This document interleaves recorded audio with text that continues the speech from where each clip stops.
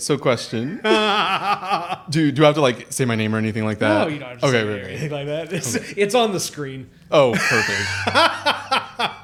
See, the magic behind, I'm typically behind the camera, not in front of it. So, you know, a little different having to get used to it all. But my journalism, I guess, lineage up to this point, you know, has been one that's had, I think, a lot of turns and a lot of ups and downs, and really, you know, trying to find who I am, you know, personally through storytelling and through being part of my community. Yeah. I grew up in a little town called Fairmont City outside of St. Louis, about 2,500 people, mostly Hispanic immigrants.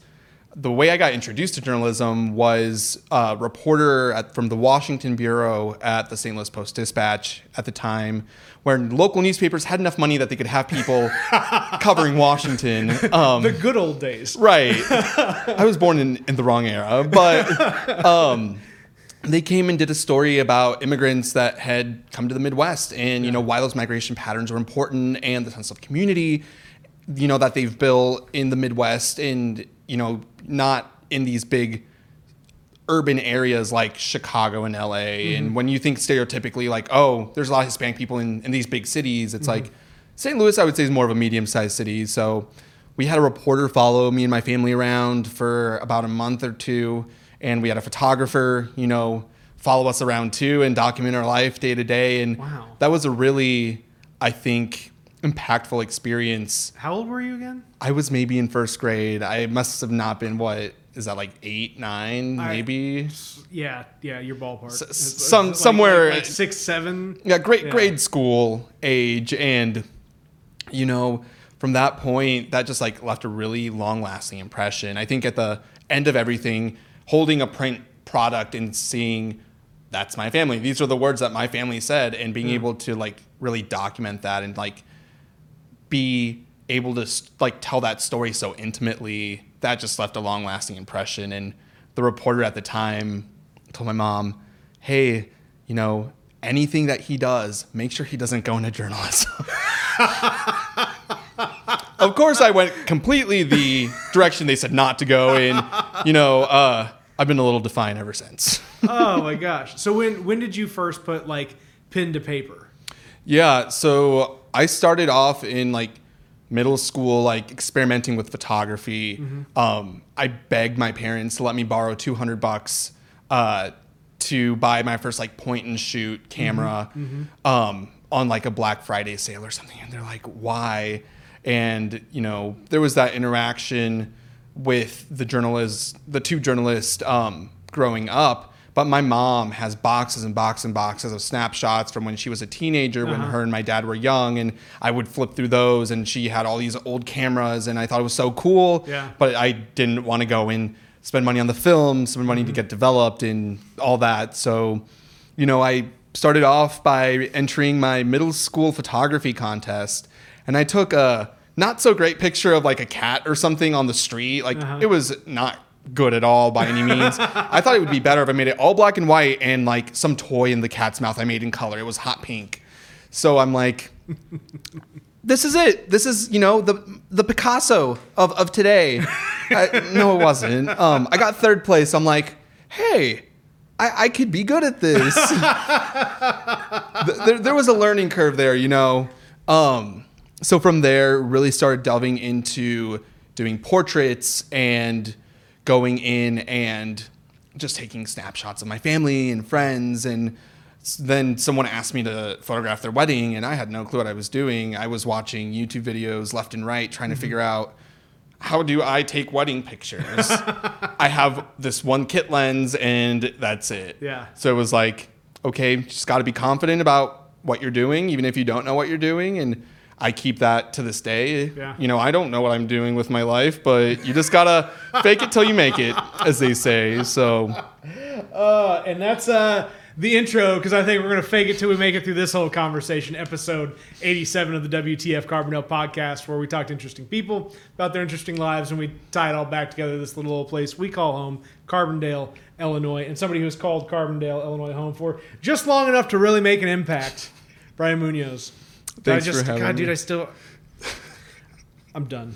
I'm done, dude. Like I just this complex about mispronouncing your name for Oh years, my gosh. and then I jump right into It's been close enough. And hey, I'll let it slide. You know, you've been asking me to sit down with you and have this chat for a while now, so I owe it to you. No, I like it's been a cool ride thus far, and I mean it's like the just the things that you've been able to do from this space, right? And it's to hear the description of your childhood, and that like small close knit communities are a thing that have always been like near and dear to you. So like it's just like always being home when you're in this place. Right. So this is my 4th year in Carbondale.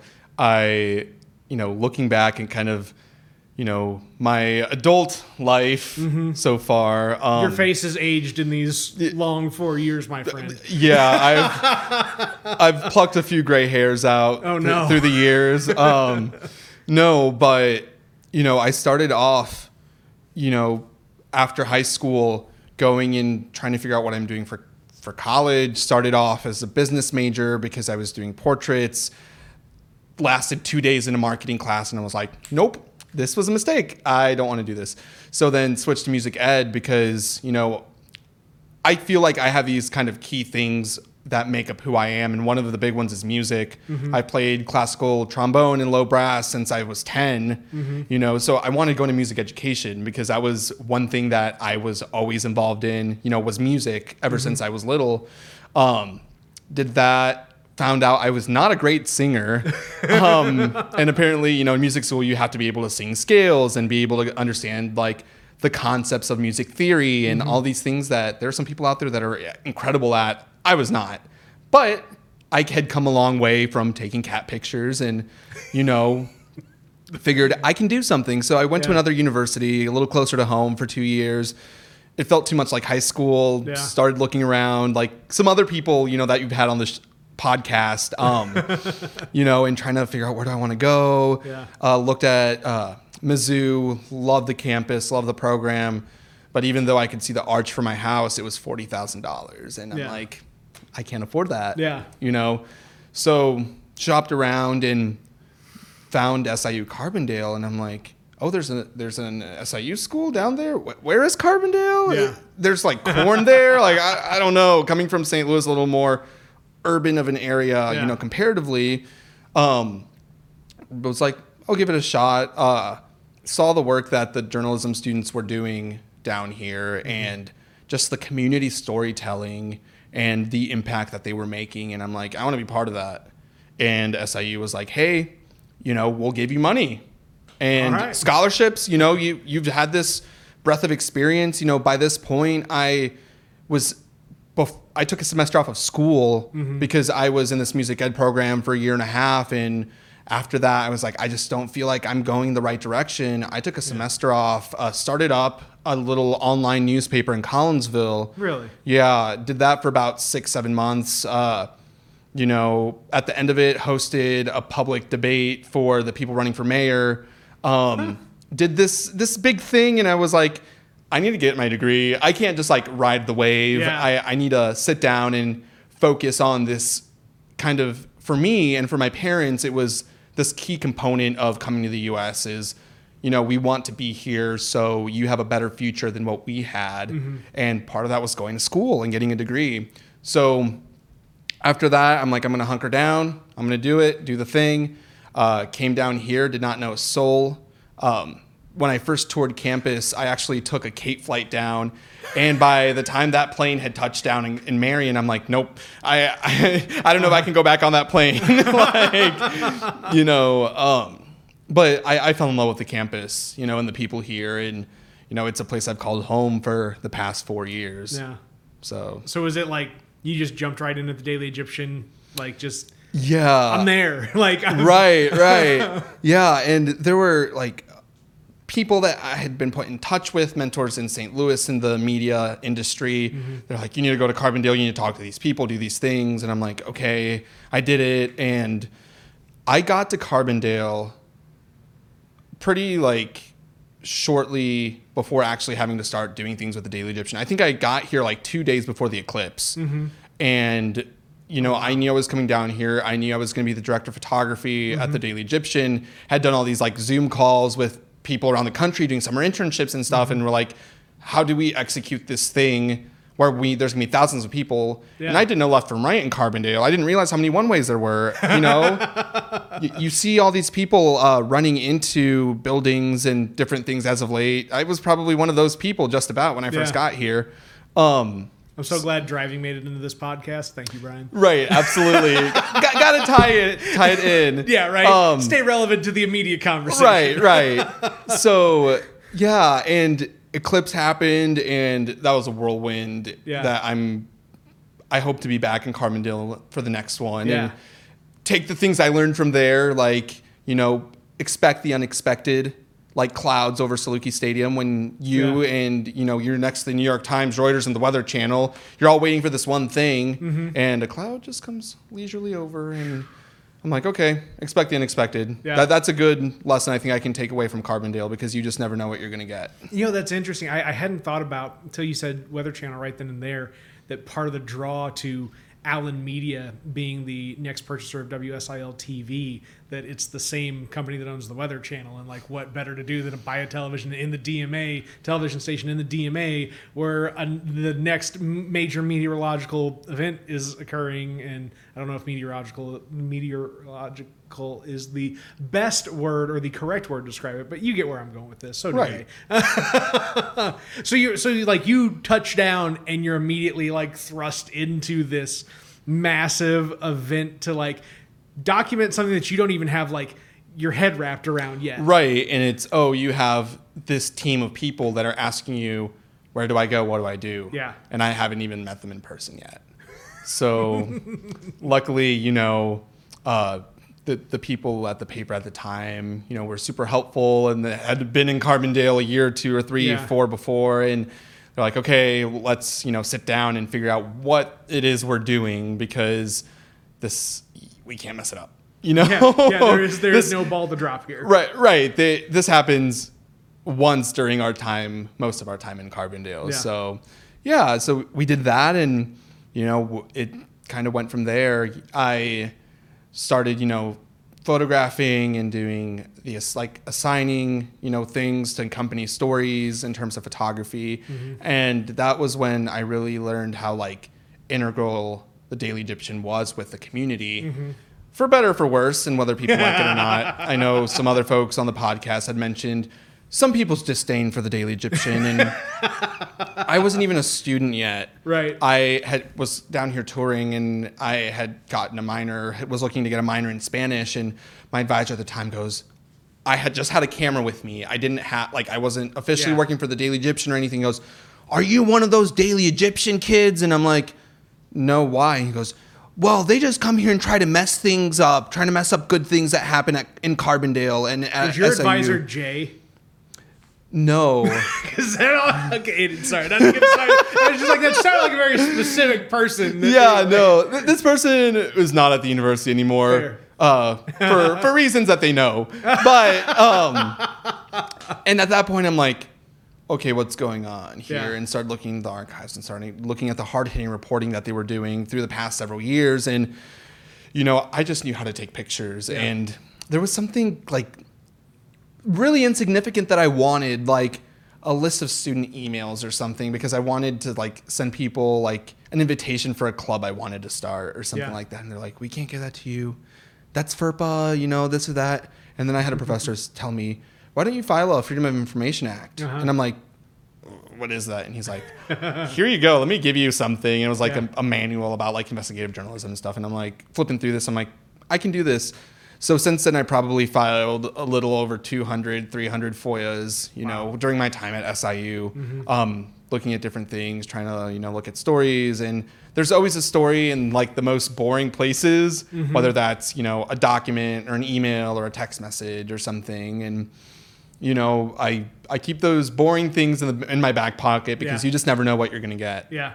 I mean, what's it like feeling like not feeling like, but your job actually being to take on all of this information and essentially be the cheesecloth that is the filter to, stringing out the water and leaving over, curds of knowledge on the other side that are like, this is what people need to know about what's going on here. Right. And it's really difficult because there's some things that, just are over my head. Yeah. I didn't know the ins and outs of Title IX in athletics and, the ins and outs of university governance and, the stipulations on, what you can and can't do through, state of Illinois law and these things where as journalists, I think we're really lucky. We get exposed to a lot of this and, trying to distill that down and talking to experts, in those fields and saying, I need you to dumb this down for me. Yeah. Talk to me like I'm in first grade because that's how simple, like we need to make it. Yeah. And not because people can't understand complex issues, but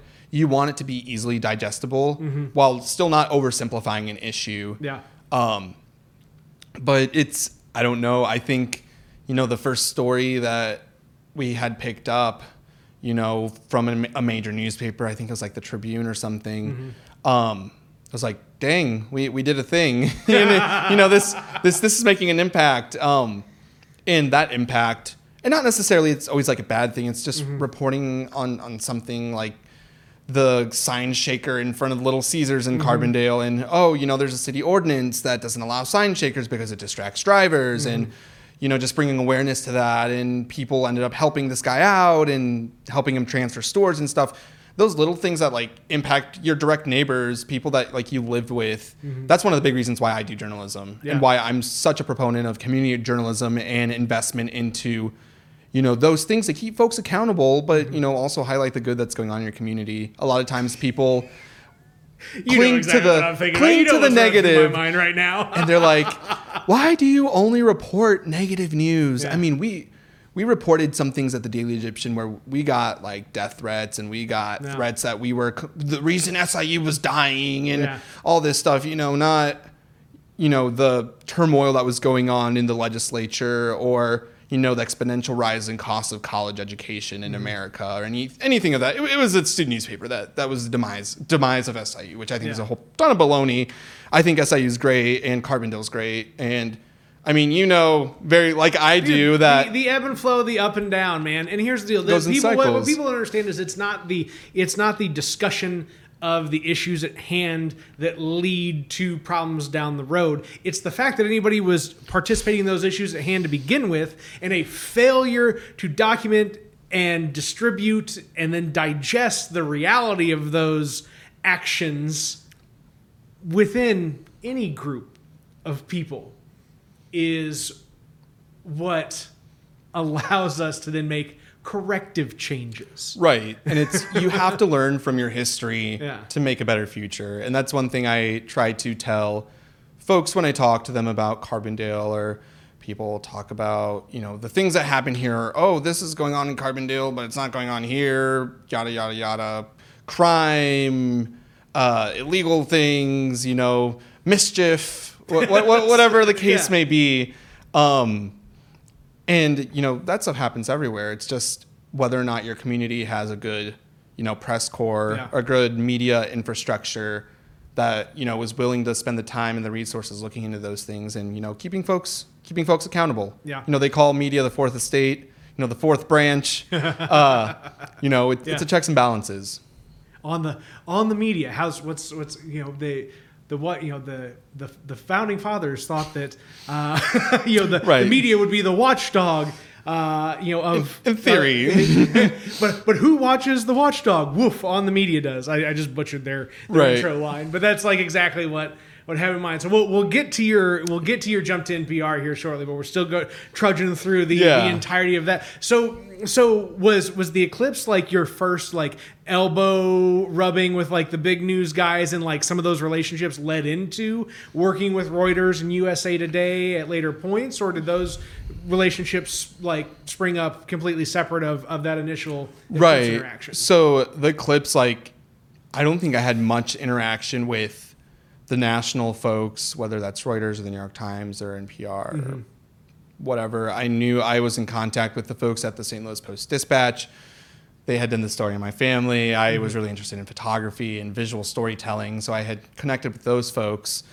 But really, from that point, from the eclipse, started digging into university athletics and the things that were going on at the time, a Title IX investigation, which led to the men's and women's tennis teams being cut and the women's soccer team to being added, and the politics behind that. To at the time, finding out that the athletics department was, multiple million of dollars in the hole, not to anyone's fault who was necessarily there at the time, but through just years of people not doing the right thing. So did that, and then the next fall, I took really the semester a little bit back from the Daily Egyptian. The big things that I did for them at that point was a follow-up. We had 3 African-American cheerleaders that knelt during the national anthem, right at the latest start of the social justice movement in, across the country. And we had a really good friend and colleague of mine now down at Kennesaw State. They had the same day they had 5 African-American cheerleaders kneel. And basically we were covering our stories side by side. Yeah. And we were talking like every week on what's the latest thing that happened with you guys. This is what's going on here. Like how can we kind of play off of each other? Like what are things we're not thinking about? And that was one of the great things about, I think, student media, overall, was the fact that people are so willing to collaborate and are so willing to, work across state lines, work across, sometimes countries, to kind of lift each other up, because everyone's in the same boat. We're trying to figure it out. And I will give, folks that have kind of feelings about student media one way or another, we make mistakes. Like, everybody makes mistakes. Right. At every job. Right. So for me, I'd rather make a mistake on, a city council story or something that in the grand scheme of things maybe isn't as like important as, I'm sitting down with the president or the vice president and I'm interviewing them, and I just butchered a quote that they said and they have it on tape that, you're learning your foundation in these experiential spaces while doing what you need to do in the classroom. Yeah. But, same thing you've mentioned before in other episodes, that experiential learning is really what led me to meet these people from national organizations and be able to reach out. And a lot of it is networking and not being afraid to go outside of your box and talk to people and have conversations with people, even if you don't know them, even if you're like somewhere that you've never been before. Like I did an internship in Arizona. I was in Phoenix for 3-4 months and I didn't know anybody there. So being a people person, is a big aspect of it. And I mean, you take community with you wherever you go. I mean, and this is really cool, man. And again, the part of the exploratory part of these conversations, where it's nice to have some context with somebody, but not know, the depth of what I'm looking to find out about folks in these talks, and to listen to you just describe like the way that you reach out and just engage with people, and how you can go from a barren social field to a blossoming social field, just because you're looking to recreate a sense of community no matter where you are. And then you also have the tool sets with which to do that, which not everybody has the tool sets to develop that. And media just happens to be one of those things that you can use to develop community. Right. And that's, despite any stories that like I've worked on in the past or, things I've reported on, at the end of the day, I try not to take myself too seriously. I mean, I'm wearing a Hawaiian shirt. Like, there's a tie-in. Like, nice. Like really, really, really, and, I'm very privileged in, being able to go to college and having these experiences and being able to like have my own camera and all these things. And I know a lot of people aren't, privileged in that way, or have the background, or the like the socioeconomic, functions to be able to do that. I mean, I saved so much money just like over years and years to be able to buy my own equipment. And that was one of the big reasons I came down to Carbondale was, we have the tools for you to just focus on creating and you don't have to worry about all that because we have that for you. Yeah. And other places didn't have that. Really? Yeah. That's not just, they don't just furnish at every journalism school. Right. The tools for journalism. Right. The school I was at before, who I won't name, they didn't have like cameras for students and stuff, and it was like, how do I do this? How do I, you know, we don't have the resources for it, and that was a big barrier for me. You know, I think growing up, I didn't grow up in a wealthy like family or anything like that. So you know, through those connections as well, you know, we've been able to. You know, I've been able to work with other organizations and, you know, trying to figure out ways, whether it's through grants or other things, to help, you know, give students from those backgrounds, you know, camera equipment, or be able to, you know, partner with Nikon directly, or whatever the case may be, and organizations out there doing that to, hey, let's do this raffle for a camera because we know that it'll make an impact, you know, on someone's life. And community, just tying that into kind of that overarching thing, you know, just having my camera, I feel like I can document so much of like our community and show that it's not just soybeans and corn, you know?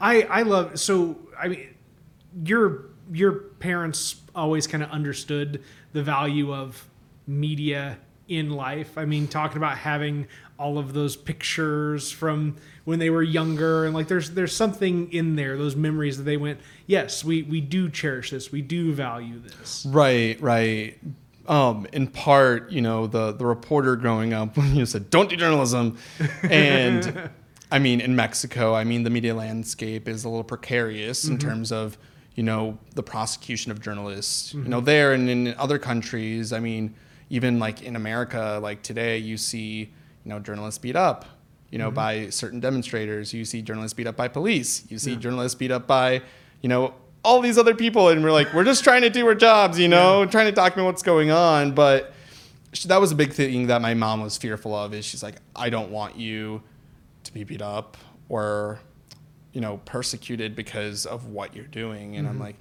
luckily, I'm not doing international work like that right now. I'm just, you know, here trying to tell community stories. And I have colleagues who, you know, are in those spaces, and like power to them. Like I could not do what they're doing, and it's really incredible.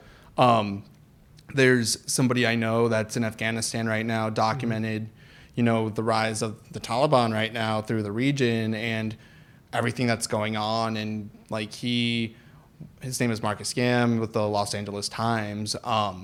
And he was documenting like a scene or something before. It was like Afghan nationals and like people from the Taliban, and like there was an altercation, and like this guy came up like to him and pistol whipped him on the side of the head, and he's like, please don't kill me, and like it was this whole thing.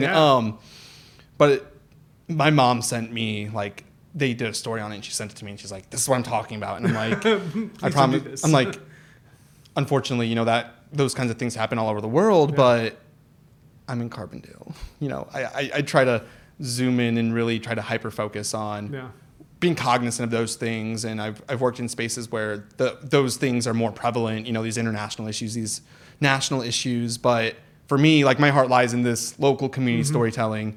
But how it reflects on the national story, on the international story, on the global story, right? I mean, it's not like you can't find, you know, the exact morsels of humanity in the stories that you tell out of here that are applicable at, you know, macro and micro levels across the board. Right. And one of those examples I think of is Anna, Illinois, having its first racial demonstration, Black Lives Matter demonstration, in a town that has its history. I mean, Logan Jaff from ProPublica did a feature on Anna, you know, that really ran in the Atlantic as well.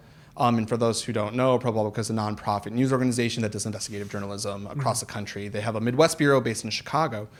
But she did this really in-depth story about, you know, people of color living in Anna and the history of Anna and, you know, the future of it and whatnot. So this was kind of picking up where she left off in this event. And, you know, luckily through different workshops and really putting myself out there, a lot of cold calling, a lot of cold emails on, hey, I'm a journalism student, like, I'm trying to figure out what I'm doing.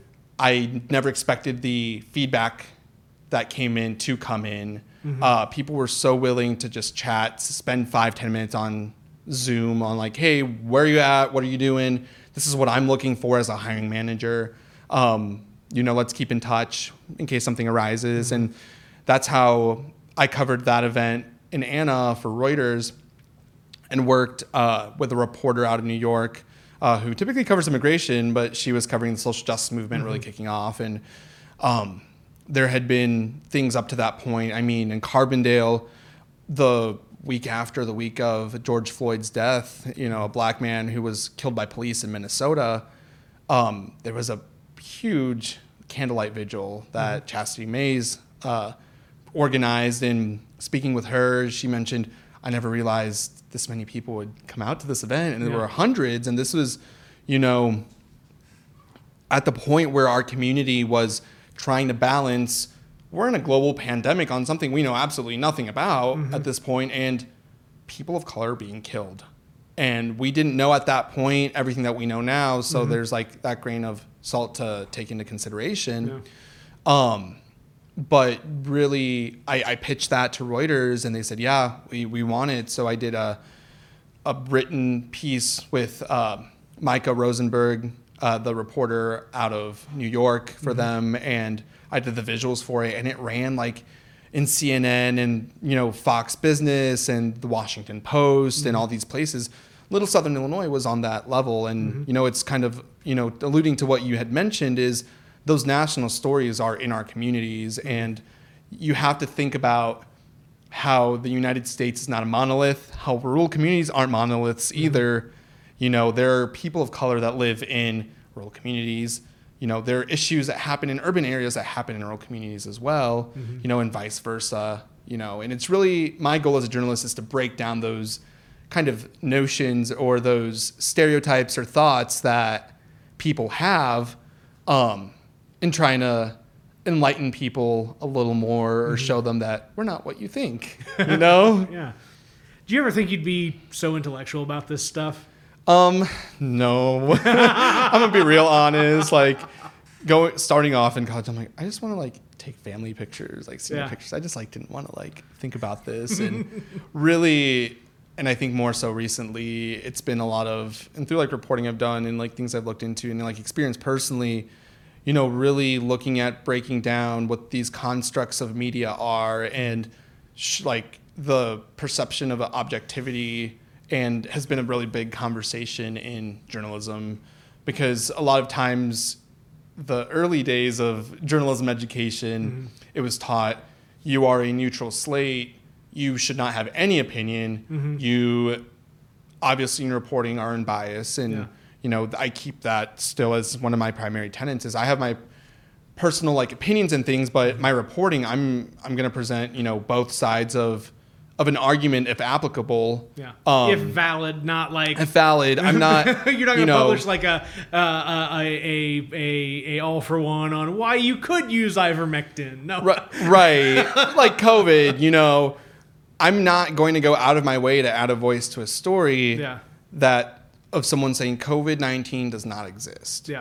Because part of a journalist code of ethics is minimize harm.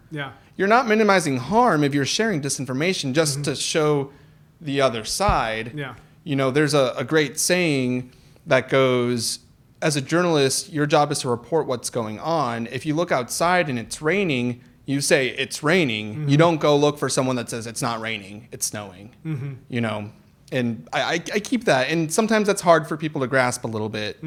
But I think, it plays in, again, with community, because you go and you try to talk to your neighbors, and be present and part of your community. The people I report on, the people I interview, I see at the farmer's market.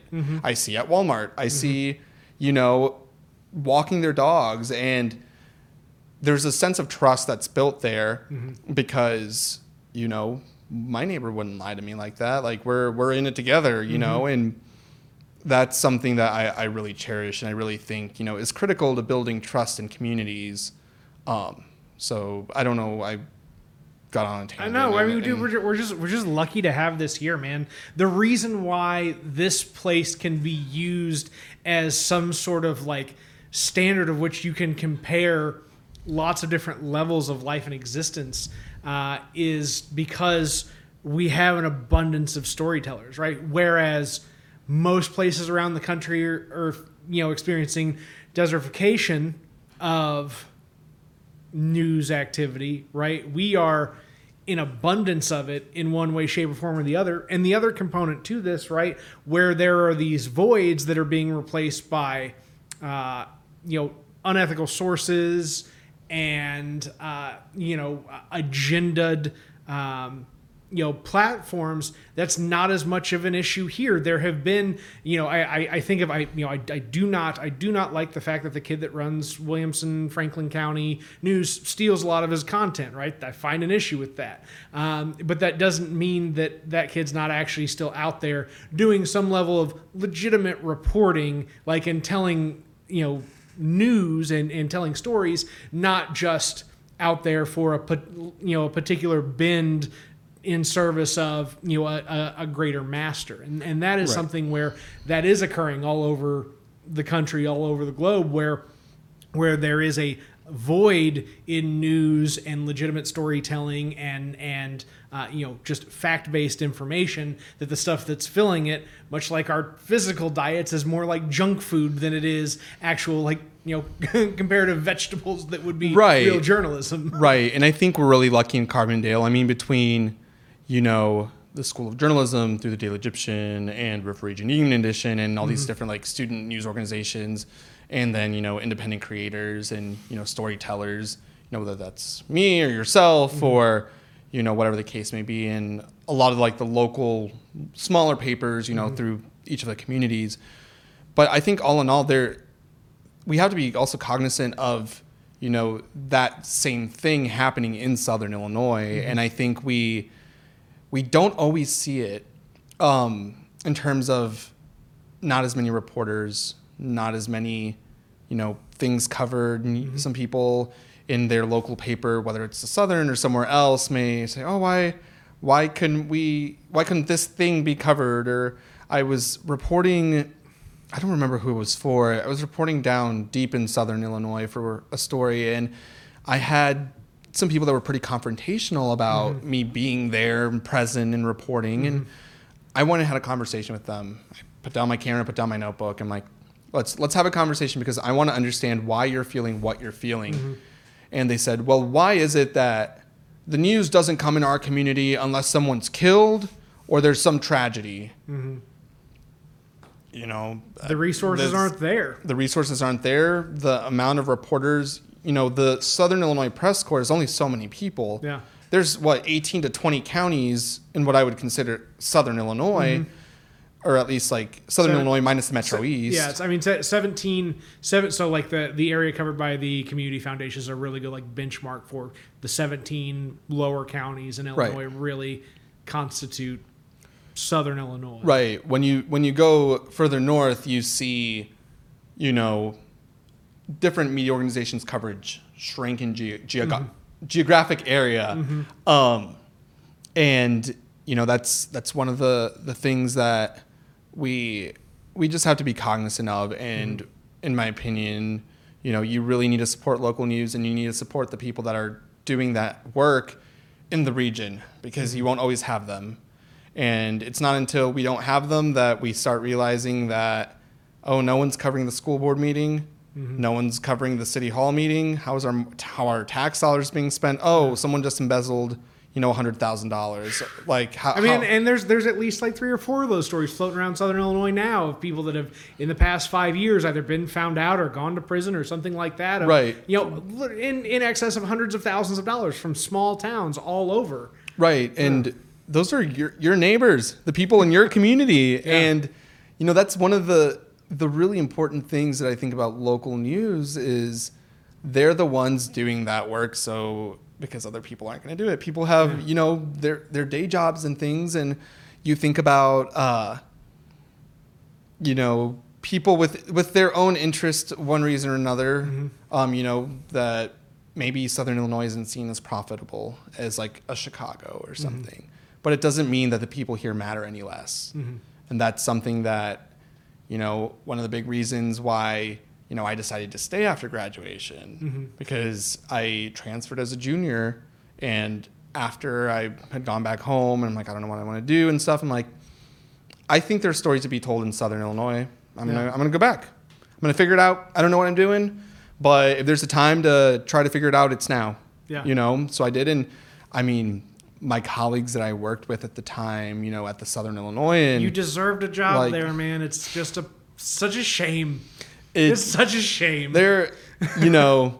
I wish there were resources available for more people to be able to cover the Southern Illinois community. Yeah. But there, are people still here that are doing important work. Yep. The folks at the Southern now are still busting their tails to tell important stories, and they're doing the work and they're keeping folks accountable. And I think that's really important to keep in mind. But I just think about all of my colleagues that I've worked with, through the years in Southern Illinois who may not be working in news now or aren't, in journalism spaces in Southern Illinois, or they've gone and worked somewhere else. And I'm just like, damn, we really did it. And, we really made an impact and we really tried. Yeah. And that's... Well, and it's continuing too. I mean, it's cool to see things like Callie picking up, the job at the Southern now, right? Because that says that there is some sort of staying power in what was before you and then what you added on to it and then what you passed on down the line, right? Like that just because your exit at this point doesn't mean that there is now a void. There are still people in there doing the work, grinding it out, like bringing the stories to light. Right, absolutely. And, I read some of the work and I'm like, that's done now. And it's like, I didn't know that. To provide some context, I think, the last year I've been working with USA Today and doing the national thing through a fellowship program that they established and that I was very blessed to be a part of. But it was different. I mean, I really had, through my life, these foundations and roots in community, local storytelling, and I had to kind of think outside the box a little bit and amplifying those. Now beat it up, man. It's an SM58. You can smack it around a little. Amplifying those stories to, national things. Yeah. And I mean, it was just such a whirlwind. But after, doing that, and I can get into that a little later, We only got so much time. No, I'm kidding. 2 hours for you, Brian Moon. 2 hours. After doing that, I mean, everything from Joe Biden's inauguration to, capping off with the Tokyo Olympics and being part of like our team doing that work, it's a lot. It's nonstop. And, one of the things that I missed was living next to the people that I was covering and, a lot of other factors into play. What do you mean you don't live next to Joe Biden? Right. Yeah, I wish I had a space next to 1600 Pennsylvania Avenue. But is there a particular story that just like sticks out as like this is one of the ones that really, or like do you just have a succession of stories that all have kind of equal weight in your mind, for the work that you've done? Just overall? Yeah, just overall man. in the past several years, if there's anything that like really, because I mean, dude, you have put media in so many different places and so many like pretty significant ways for coming out of this area. It's like it is difficult to just look at it and go, there's not just one thing out there. I would imagine. The Anna story, I mean, was a big one, and I mean that first candlelight vigil, at Turley Park. Was really the kickoff of a year's worth of coverage, on the social justice movement in Southern Illinois, and really, that caught like wildfire of people saying enough is enough, and really trying to emphasize maybe it's not happening right now, right here in Southern Illinois. It's still important to be cognizant of these issues going on the broader scope. And I think in Carbondale, you've seen it as the activist community here has been super active since Vietnam. I mean, that era from the war to now. And, you look through just the different federal programs that have been in Carbondale, in terms of like racial and restorative justice and different things along those lines. And you just think of how much of a time capsule this community is. And I spent basically a year of my life reporting on that, on those topics and the kind of branches that go off of them in Carbondale and Southern Illinois. So, I mean, that's one of the big ones. Like coring a tree, man. If you pull out a core sample, you're going to have that one little section that's going to have you in the midst of it. Right. Former President Donald Trump coming to Murfreesboro. Yeah. I mean, that's always a cool experience, being able to cover a sitting president. You've covered. Okay, yeah. Well, Joe Biden wasn't obviously a sitting president at the time. Yeah. So there's like. It's one, two asterisk. Yeah, right. Yeah. So I covered Donald Trump, and then on the flip side, when Joe Biden was campaigning in St. Louis, I covered that for the New York Times, and having my pictures in the New York Times and like being able to hold that page, it's like journalism goal accomplished. Just to say that I did it. But yeah, I mean, in the grand scheme of things, like those were big ones. It's really hard to pinpoint just one. There's so many that are so, I think, powerful for different reasons. Like one of the COVID related, just kind of a sidebar, in terms of impact, we reported on, Molly Parker and I reported on the Pulaski County Detention Center down in Pulaski County, and how there were advocates and some detainees there through the Department of Homeland Security that were saying, we don't have the appropriate things to deal with the COVID-19 pandemic. Yeah. We don't have the appropriate resources, and city folks and city officials saying, no, that's not true, and back and forth, to the point that led to a congressional inquiry into what is going on there. And, pushing the governor on it. The governor didn't want to talk about it. And then Dick Durbin and Tammy Duckworth got involved, and they sent I think Chad Wolf, or the acting inspector general for DHS. They sent one of those officials an email that said, what is going on? This is what the Southern Illinoisan and what advocates are saying. Look into it. Yeah. And nothing happened for a while. And recently the, Department of Homeland Security Inspector General came out with a report that said it was true. Everything that, we reported, everything that was going on was true and found in fact, and they weren't being open about it. And the city or the county officials in Pulaski County are in a sticky situation because that ICE contract makes up so much of the county's budget to operate in a county that, aside from that, isn't very wealthy, compared resources over time to Northern Illinois. Right. So that happened. And then down the line, for better, for worse, wherever you stand on the aisle on this, they shut down, or the governor put forward legislation that would basically cut ties with any Department of Homeland Security / ICE contracts with state affiliated detention facilities, jails, etc.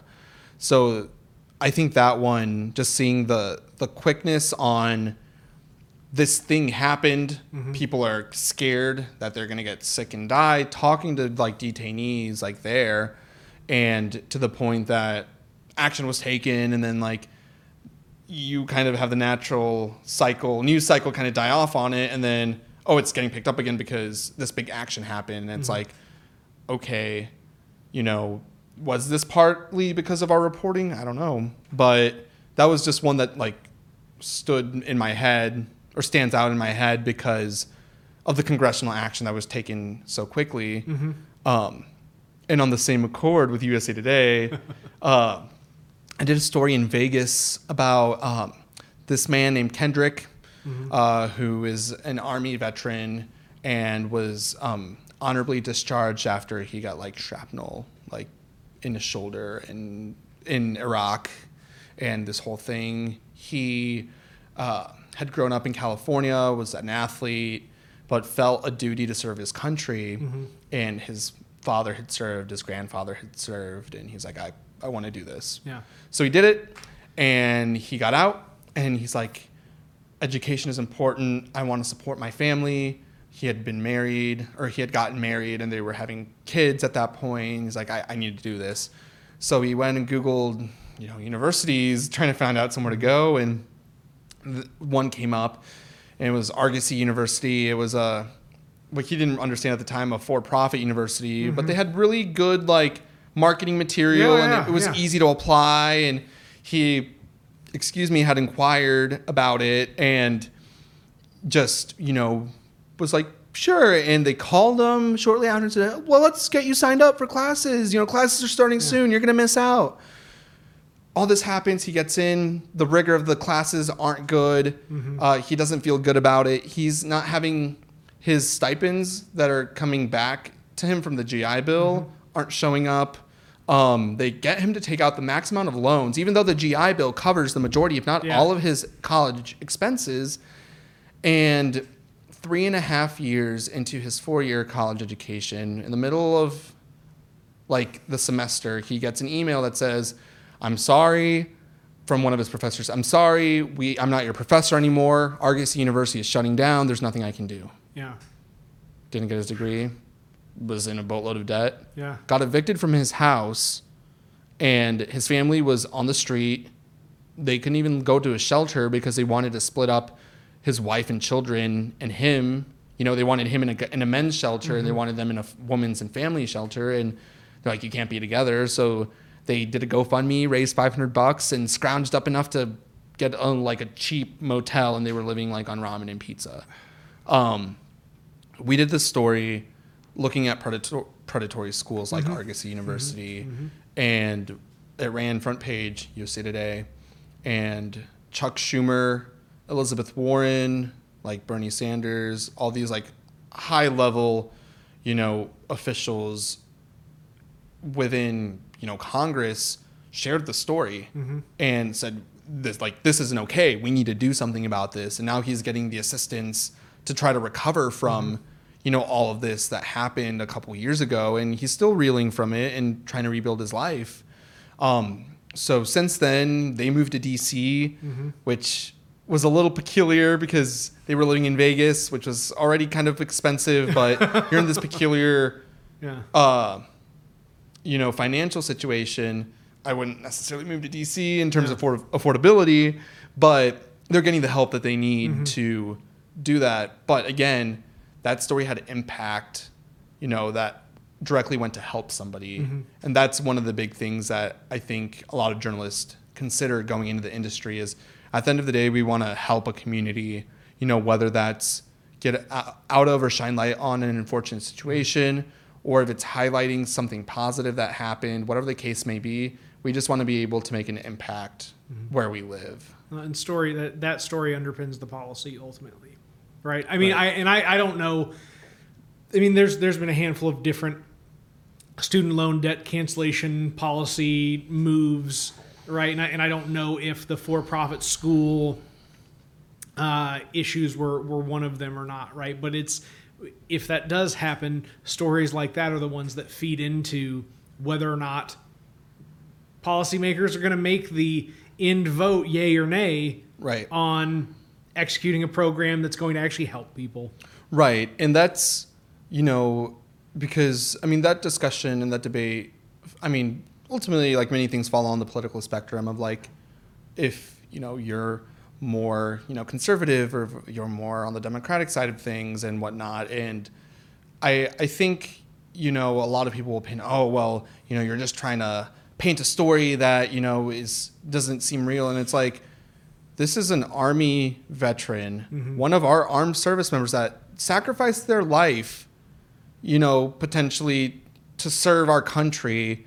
This isn't a Democrat or Republican issue. This is a right and wrong. Yeah. This is people shouldn't be in these situations, or there shouldn't be these situations. So there's a big push. Joe Biden has canceled a lot of student loan debt. I think, don't quote me on this for sure, but at least over a couple millions of dollars from certain predatory colleges. I don't think Argosy has fallen under this scope yet. But we'll see where that carries out in the future. I'm still in touch with them. I'm still in touch with a lot of the people that I report on. Even if it isn't necessarily day to day, oh, what's going on today or whatever. I spent part of my life with you and like spending time and like you being vulnerable and like myself being vulnerable, like and having these discussions and like looking at you as a human, not just as a soundbite. So I try to keep up with people and try to stay in touch no matter like whatever the case may be. So you're going to be doing sound bites. And when I say sound bites, I mean like actual audio work when you go work for NPR out of St. Louis? Yeah. So the bittersweet thing, don't cry on me now, Brian. No. I won't cry yet. I still have a lot of things I need to do before next week. But I took a job with St. Louis Public Radio, which is the NPR affiliate that covers St. Louis and basically the Metro East, part of Southern Illinois, just kind of the region. Recently, so I'm excited. I am going to be one of their staff. Well, their only staff photographer. Really? Yeah, which is exciting, nerve-wracking at the same time. Yeah. But I think of it a lot of like the work that I did in Southern Illinois, where I have opportunities to write and I have opportunities to do audio storytelling and obviously photo. In somewhere that I've called home for a bit. I've never lived in the city. I've never like really been on the Missouri side a ton. I mean, I've gone to Cardinals games and have done things in St. Louis, but never really like on the day to day.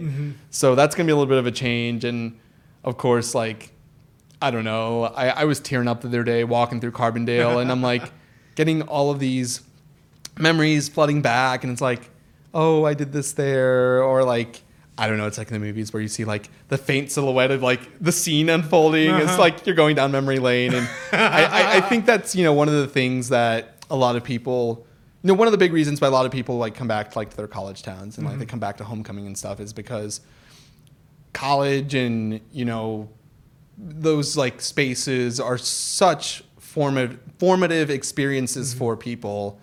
And I mean, I wouldn't be the person I am today if like I hadn't come down here. There's the line. There it is. I mean, it's so real though, man. I mean, it's just a wild thing. And I mean, and talking about this with all sorts of folks, there are college towns all over this country, all over the world that give all sorts of different experiences. But there is just a certain essence of this place that is set apart from many, many other places. Right. And, a lot of, like I mentioned earlier, a lot of people like to rag on Carbondale, but I feel like it's like your younger sibling. It's like, yeah, I can talk, crap about it, but you can't because this is mine. This is my space that like I experience. Like if you haven't stepped foot into this space, I can describe it to you, but you really, I don't think can experience, it to the fullest. Is your younger sibling going to come to SIU? Yes. So I have a sister that's a sophomore at SIU, and I convinced her to come here instead of, some other bigger schools, some competitors, in the region. And I'm like, I promise you it'll be worth it. It may not seem like much at first, but really the relationships you build here, whether through school or otherwise. I was in marching band and still do stuff with the marching band here at SIU. And like those people are some of my best friends. Like I'm about to be in one of their weddings in a couple weeks. And like, I don't know, we have this shared experience. And I think, that's really special. And it's something that can't be really replicated, to the same degree, just anywhere. Is there any part to your life that is not just the work that you do, or is like, is literally just that camera just as much every bit of leisure and personal time as it is every bit of professional and working time? Right. So like I mentioned, like marching band and like documenting stuff, which I guess still is tied to the camera. But before that, like I played in the Wind Symphony at SIU. So like music is a really big aspect of my life. My pandemic hobby was trying to learn how to be a better cook, so I could cook more than just ramen and crappy chicken. So it was a lot of, reading people's life stories before getting to a recipe at the bottom of the page. I hear that's the thing these days on the internet. Right. It's like that. A lot of video games. your stereotypical 20-year-old type things. But really, I really like to go out and experience, what the community has to offer. Things, I talk about food and food being a unifier, and I could go on another hour about that, but I won't. Right. But like the Southern Illinois Eats page that William Lowe and his wife, set up. Episode 18 of the WTF Carbondale podcast. William Lowe, quick plug there. Go watch it. There's been there's been mentions of like several different people whose like number of their episodes I just didn't remember off the top of my head, like Chastity and multiple other folks that you mentioned. Anywho, Southern Illinois Eats page. My bad. Food is a unifier. Right. You could just have a related section and just list them. That's what I need. But yeah, food is a unifier. I mean, that Southern Illinois Eats page, one of the things I think after undergrad where I really was trying to figure out what am I doing? What am I doing in this space? Who am I? Very existential questions. Mm-hmm. This food thing, and I'm like, I got out of Carbondale a little bit during undergrad, but I was just so focused and wrapped up like in this immediate community. Mm-hmm. I didn't really experience Southern Illinois as a whole. Mm-hmm. So at least once a week I try to go and like try somewhere new or try to go out into different communities, whether that's Benton or, beer and chicken on Wednesdays, or whatever the case may be. I mean, the food and the stuff that they're doing at Keeper's Quarters, which is incredible. And really just these folks that are really elevating the food scene. I mean, that took me out of Carbondale, and I'm like, this is something that I think, a lot of people can do and can get tied into that, isn't drama, isn't political, isn't, any one of these number of things. And that's one of the things I really appreciate about that page, even though sometimes people give unsolicited remarks, but be good to your people.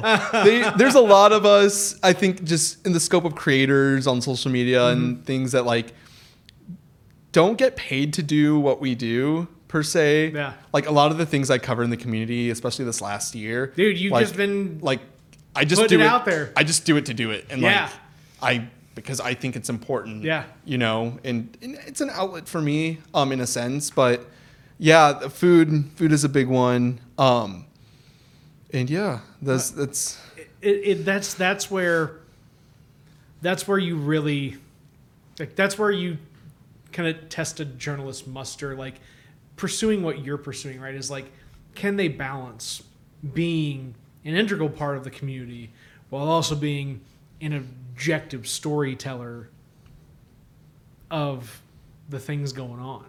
Right. Like, and there have been times where I've had, tips from people that like I know, and there are stories I've had to pass on because I'm like, I'm too close to this story. And like it takes work to understand like where that line is. Mm-hmm. And I think, that's one thing that a lot of, journalists or feature journalists, that are going through SIU and going through journalism programs across the country, are really trying to like find where that line is on, what the difference between objectivity in being a neutral blank slate, which is not true. Everyone has lived experiences. Everyone comes from different backgrounds. It is, in my opinion, absurd to deny those things, but it's being able to keep them in check. Yeah.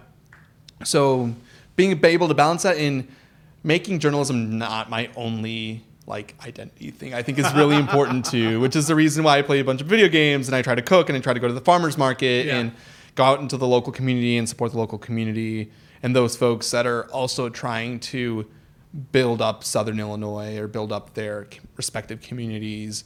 Because at the end of the day, like, we all still live here. Yeah. Like, even if some people think that, we're going after the region or whatever the case may be, we just want to see this region better than what it was when we started here.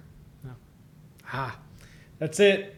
We won't even touch too much more on the Hawaiian shirt because I think we're all going to be a little bit better off than when we arrived here for episode 87 of the WTF Carbondale podcast.